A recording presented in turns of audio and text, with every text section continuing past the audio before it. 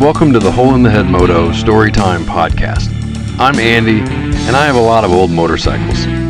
Some people in my life might say too many, but each one has its own little story of how I found it and returned it to service, sometimes after years of neglect. This podcast recalls some of my adventures into the completely unnecessary pursuit of filling the garage with obsolete, loud, and smelly machines. Welcome to Hole in the Head.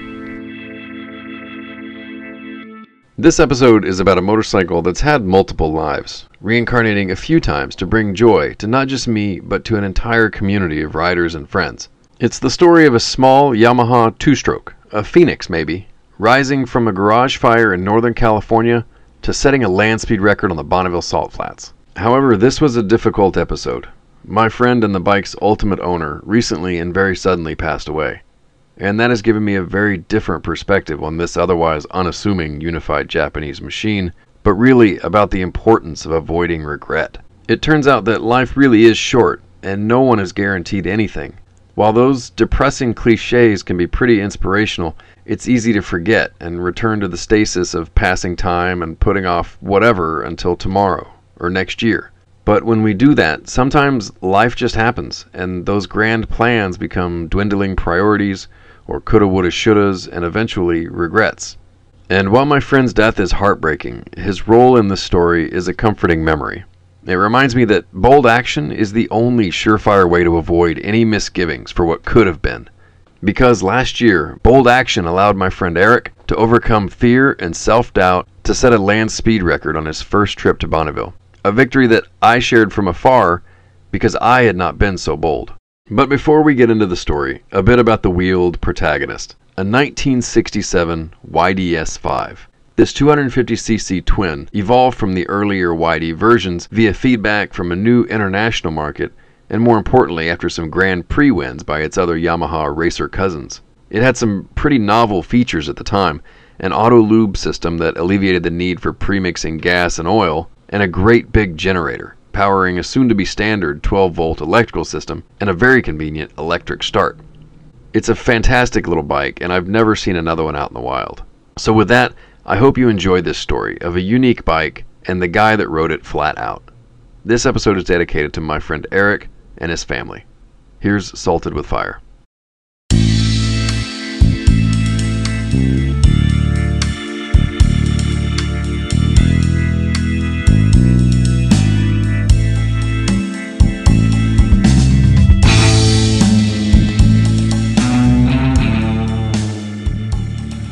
Swap meets are the best, and apart from them or fishing, there aren't many things I'll get out of bed for before sunrise. But just as in fishing, getting up early really only feels like the right way to do it. If I recall, most of the fish I've ever caught were well after the sun started warming things up, and as you'll hear, I found one particular piece of swap meet gold way after the early birds had already left. One of California's redeeming qualities is its car and motorcycle culture. There are quite a few shows and swap meets, though most are an hour's drive or more from San Francisco. One of the closest was at an old drive-in theater in Sacramento, which was taken over by a helmet manufacturer a few years ago. I sold some things as a vendor at that meet one year, and it was full of these early birds. I was there way before dawn to get a good spot, and there were guys coming over with flashlights to get a peek at what I was unloading. For one of the spring shows, my frequent accomplice Alberto and I were going to go rummaging. One of us overslept, and then a coffee stop led to a potty break before we even started the 2-hour drive. So when we rolled into Sacramento after 11 a.m., I didn't have much hope for the sale. In fact, vendors were already packing up as we sped through the dusty rows just to see what was left. I was a little surprised that it had ended so quickly, but one particular seller, who seemed to have brought everything he owned to the sale, had already loaded back up. He and his presumably more punctual partner were standing at the back of a lowboy trailer, piled with totes and tankless motorcycles. But there was a small, reddish motorcycle between them, and they didn't seem optimistic about being able to get it on the trailer with the rest. Apparently, they were leaving with more than they came with, and were now having trouble loading this little red monster. When one of them started pulling out the totes to try a different configuration, I could see the bike. It was an old two-stroke, but with a broken tank badge that said, "Aha!" and a torn sheet of notebook paper taped to the headlight. I didn't know anything about these early Japanese two-strokes, the weird ones in the 60s that predate the 70s triples and dirt bikes. They were mostly a mix of chrome tanks with rubber knee pads, but they had exciting names like Big Bear, Catalina, Samurai, and my favorite, the Hustler. All I knew was that the red AHA was one of these early twins, and the notebook paper was a makeshift $200 price tag. One of us said something clever about them getting a good deal with that price, and the trailer owner said, "Oh no, we're trying to sell it." Well, that warranted a closer look. At some point, a small fire had eaten away the rear half of the seat, and what foam remained was now singed in place. The flames had been contained quickly enough, though, but it still managed to bubble the tank paint and crack the glass on the giant gauge cluster mounted in the headlight. The engine kicked through, and when I put my hand over one of the open carburetors, I felt the intake suck at my fingers. The seller said it was a YDS-5, but that didn't mean much to me in that moment.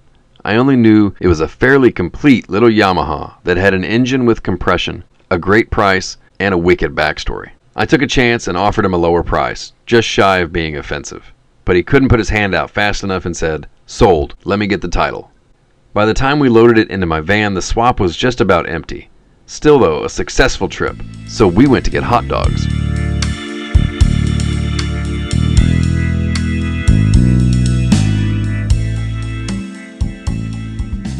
I try not to characterize my vehicles with human traits, but it's funny how an inanimate object can seem to change its mood once you get it home. It's like the act of buying an old car or motorcycle that's been ignored for years and giving it another chance seems to lift its spirits, like it gets a little hope. I mean, I've brought home things that no matter what I did, just didn't want to cooperate, but most of the time, with a little care in the form of a good cleaning or a squirt of anti-seize, even the saddest survivor will perk up a little with some long overdue maintenance. My new little YDS seemed pretty eager, though it would never quite get to its final form under my care. In fact, my track record with two-stroke engines in general is pretty spotty. I still have a Vespa around here somewhere that's eluded me for years. I know they are literally half as complex as a four-stroke motor, but I swear there has to be some kind of magic required to make them run well consistently. More likely, though, they just require some more discipline than I really possess. For those at home, a two-stroke engine is simpler because it doesn't typically use moving valves to control the intake and exhaust timing. Rather, as the piston rises, a fuel and oil mixture is aerated and sucked through the carburetor into the engine case itself. Most of the oil separates and lubricates the engine components, and on the piston's downstroke, the fuel is pulled into the cylinder from the engine before being compressed and ignited on the upstroke, which has already pulled more fuel and oil into the case. Whereas a four-stroke's strokes can be summed up with suck, squeeze, bang, blow, respectively, this YDS is more like bang, suck, squeeze, blow, suck, for its two. If you take nothing else away from all that reductive explanation, just know that they suck twice as much. Despite this simplicity, one half of my little twin refused to cooperate. I changed the fuel jets and the carburetors. I went through the electrical and ignition systems, but nothing would clear up the lopsided idle. Only at full throttle could I keep the engine alive, which I should have taken as a sign of my little Phoenix's true motivations. The issue persisted, and while chasing down the misfire culprit, I made use of my work facilities. At the time, I had access to a massive shop that included just about every tool one could need for fabricating. I powder-coated the tank and body trim flat black, and then turned the once chrome side covers a contrasting gloss black, which was a fantastic decision. Everything else came back to life with a wire wheel polish, and with some updated handlebars, the little monster looked insanely cool. But looking cool won't get you home. I only managed a few rides around the block because the last possible cause of the limp was probably the crank seals, which would have been allowing air into the engine case, and I didn't have the time, space, or the gall to get that deep just yet. Without such a surgery, the YDS would just have to get comfortable until the stars were better aligned. The Yamaha became a fixture in the back of the shop, and eventually an albatross that I had to bring with me on the move to Seattle. By that time, though, my interests and collection of projects had evolved to comprise almost exclusively Italians, so I began to entertain the notion of letting it go, even going as far as taking pictures to list it, but ultimately I just stuffed it to the back of the corner because I thought the bike was so customized and niche that for the price I'd be able to get for it, I may as well keep it. Well, out of sight, out of mind, and eventually I came across a $500 Ducati ST2 that had a lengthy parts list, hence the $500. and on that list was a new set of mufflers. Local listings provided a lead in nearby Kirkland from a guy who had some other extra bits for his very similar ST4. Eric and I hit it off talking about our Ducatis, but it turned out we had a lot of overlapping interests and backgrounds, from sharing some distinctly middle American opinions on our adopted West Coast homes to knowing the same artist friends in Houston. Eric was a fantastic painter and ceramic artist. He was also incredibly grounded. That is, he used to be a wrestler. Not the long hair and makeup kind, but for real wrestling. I got the sense that if he planted, there was no moving him. Our friendship was a regular check-in on our ongoing projects. Both of our work situations had slowed, and we had some free time during the week to spend in the garage and send each other Craigslist ads. Before any moto event, we'd text each other, "Are you going to wherever, and what are you riding?" One day, somehow, the Bonneville Salt Flats came up in conversation. Apparently, there was an expansion in the American Motorcycle Association's record categories, and some of the classes geared towards smaller and older machines had not even been attempted. They were completely open. Just riding on the Salt, forget setting a record, is on every garage mechanic's bucket list.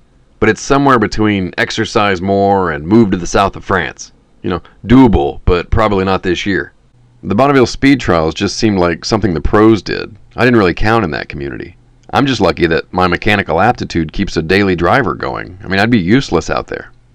But as we talked, the conversation evolved from "wouldn't it be cool" to "what bike would you take?" Neither of us had ever been to Bonneville, and we weren't even really sure how to go about planning it if we did decide to go.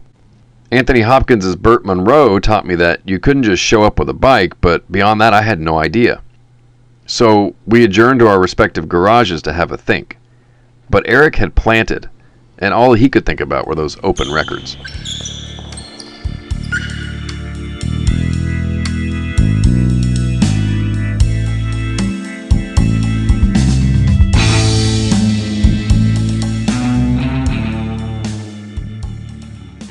Spring brought another swap meet season, and as I headed to one of the few here in Seattle, Eric asked me to keep an eye out for a worthy Yamaha project, as he had become very keen to find a two-stroke twin around 250 cc's that could become his contender for Bonneville. It occurred to me that the stars were now shifting. I sent him one of the pictures I had taken of my YDS-5 with a text, "Like this?" And before the weekend had ended, he was in my garage pulling the little Phoenix from the corner. I could tell he was as excited as I had been when I bought it, and while I still wasn't entirely ready to part with my little lopsided monster, it seemed like this bike had been waiting for Eric all along. And really, his plan was way cooler than anything I would ever do to it, so I happily sold it to him. He dove in with an enthusiasm so infectious, he quickly had me convinced to begin building a racer of my own. I chose my small single-cylinder Moto Guzzi to run in the 125cc pushrod class because why not? Throughout the next few weeks, we would trade updates on our progress, but our work was really cut out for us. Installing steering dampers and kill switches, getting registered, requesting race numbers, even finding leather suits. There was lots to do and even more to learn. The idea of going to Bonneville had grown on me, but while being out of work provided lots of free time, it also provided lots of uncertainty. For me, each week that passed without going back to work forced me to focus on building the race bike that much less. And Eric shared some of my reservations. We both considered canceling and trying again the following year, but only my resolve buckled. I backed out a few weeks before the event, but Eric rallied and kept going.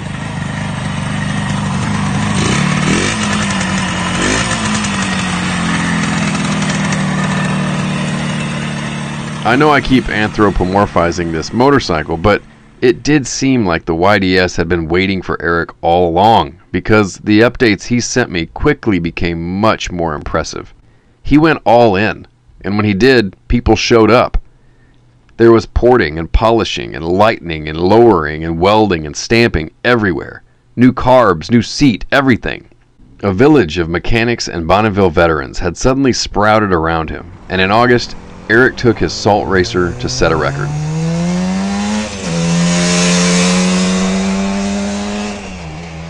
Of course I was jealous, but really just admired my friend, and that had little to do with the record or even the motorcycle. In retrospect, my decision to back out may have had as much to do with fear and fortitude as it did with funding, because Eric made it happen in spite of any perceived limitations we may have had. It took a little money, but it wasn't prohibitively expensive. The real cost was in the time and the risk of failure in front of others. I do recognize that having the time, space, and/or money to work on stupid motorcycles is a privilege, but waiting for the opportune moment to jump into a challenge is a waste of time. In all things, motorcycles are just a silly metaphor. Where else in my life am I missing out because of fear or procrastination? And that should be a much more persistent question, but it's easy to confuse fear of taking risk for being disciplined or responsible, because that's not always a fair assessment.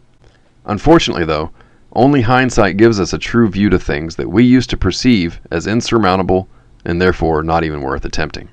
Now, I'm not a Bible guy, so forgive me, but there is a verse in the book of Mark, while very romantic, is pretty fitting in the context of Bonneville. Everyone shall be salted with fire. Salt is good, but if salt becomes insipid, with what will you restore its flavor? Keep salt in yourselves, and you will have peace with one another. So if our trials and challenges are a fire, this suggests that those things give our lives flavor and character, and can even bring us closer to others.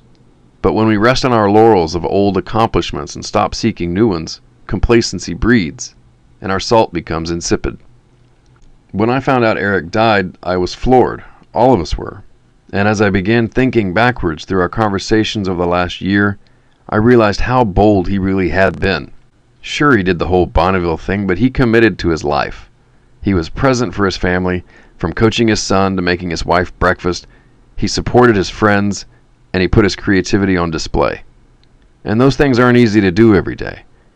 But to have not would make for the most corrosive regret. And he was at least free of that. I know I didn't go through the whole Bonneville story, and I'll keep that for another time. But I will say there were some high highs and low lows. Literally, because Bonneville's altitude is often an issue. But on the last day Eric was at the flats, he sent me a picture of a little slip of paper documenting his top speed and new record for a 250cc modified classic gas motorcycle. 81.5 miles an hour.